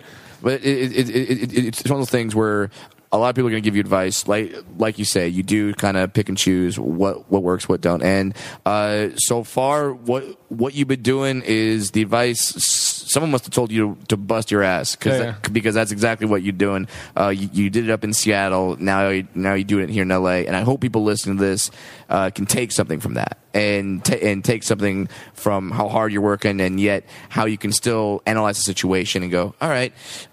Don't push it so hard now. Wait, but then, you know what you're doing. You're gonna succeed in this business. And guess what? You figured out that whole Laugh Factory experience from being down here. Now you're going to learn from that. If you didn't move down here like for 5 more years, then it would be another 5 more years where that type of experience you were going to get to grow from. Where can our listeners find you online? I'm Well, Big they can Irish. find you in life. Just fucking if they just look walk out the window. Just walk Yeah. outside. I'm Big Irish J on all social media sites. Okay. And then I have a podcast, the Hollings Worthless Yep. podcast. It's a great podcast. Thank you. And Phil, my co-host, Yeah. Phil. You never did it, did you, Brad? Or did you do it? I have no idea. I need to do it. He'll be back up there. Well, Phil now has moved down here. Oh, okay. And so, we had been sloughing a little bit because Have us come over. oh, dude, I would love to have Yeah. you guys. Yeah. All right. But it's the Hollings Worthless podcast. It's on the Podaholics Comedy Network, podaholics.com. My website's bigirishj.com. That's pretty much. All your tour dates are on there. Yeah. Thank you for having me, guys. I Yeah, appreciate great. it. Oh, God, it's I love women. All right, goodbye. Thanks, guys. Thanks, Jack. That's the show. Thanks for tuning in. We had laughs and stories. Now go listen to more episodes on iTunes or your phone. Subscribe and tell your family and everyone you know. But what should I tell them? Well, you can just tell them that Brad Williams and Adam Ray can help you get through the fucking day. Just follow us on Twitter at Funny Brad, and I'm at Adam Ray Comedy. This has been the About Last Night podcast. We'll be right back. Hey everybody, it's me, Tony Danza. Thanks for listening to the About Last Night podcast with Brad Brad Williams, and Adam Ray. Boy, they're a lot of fun, huh? Why don't you subscribe on iTunes to this fucking podcast? Give them a 5-star rating so this midget and this Jew can feel good about themselves for a couple minutes.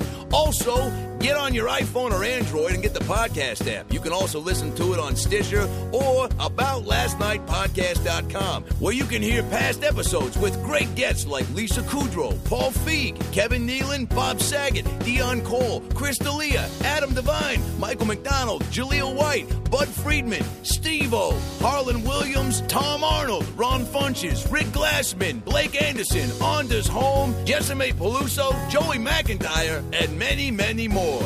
I'm Tony Danza. Thanks for listening to the About Last Night podcast. Good night. That's it, right? You got it? Sweet. Boy, it smells good in that booth, by the way. What kind of candle is that?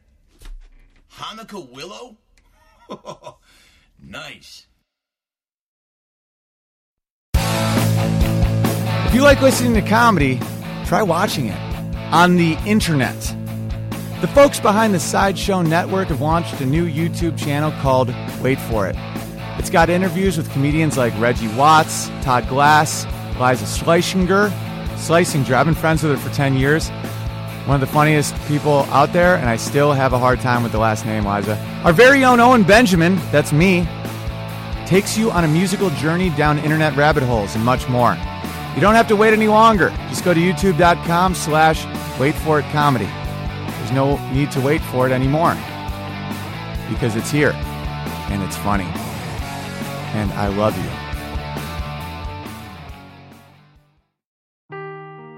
Seeking the truth never gets old. Introducing June's Journey, the free-to-play mobile game that will immerse you in a thrilling murder mystery. Join June Parker as she uncovers hidden objects and clues to solve her sister's death in a beautifully illustrated world set in the Roaring '20s. With new chapters added every week, the excitement never ends. Download June's Journey now on your Android or iOS device, or play on PC through Facebook Games.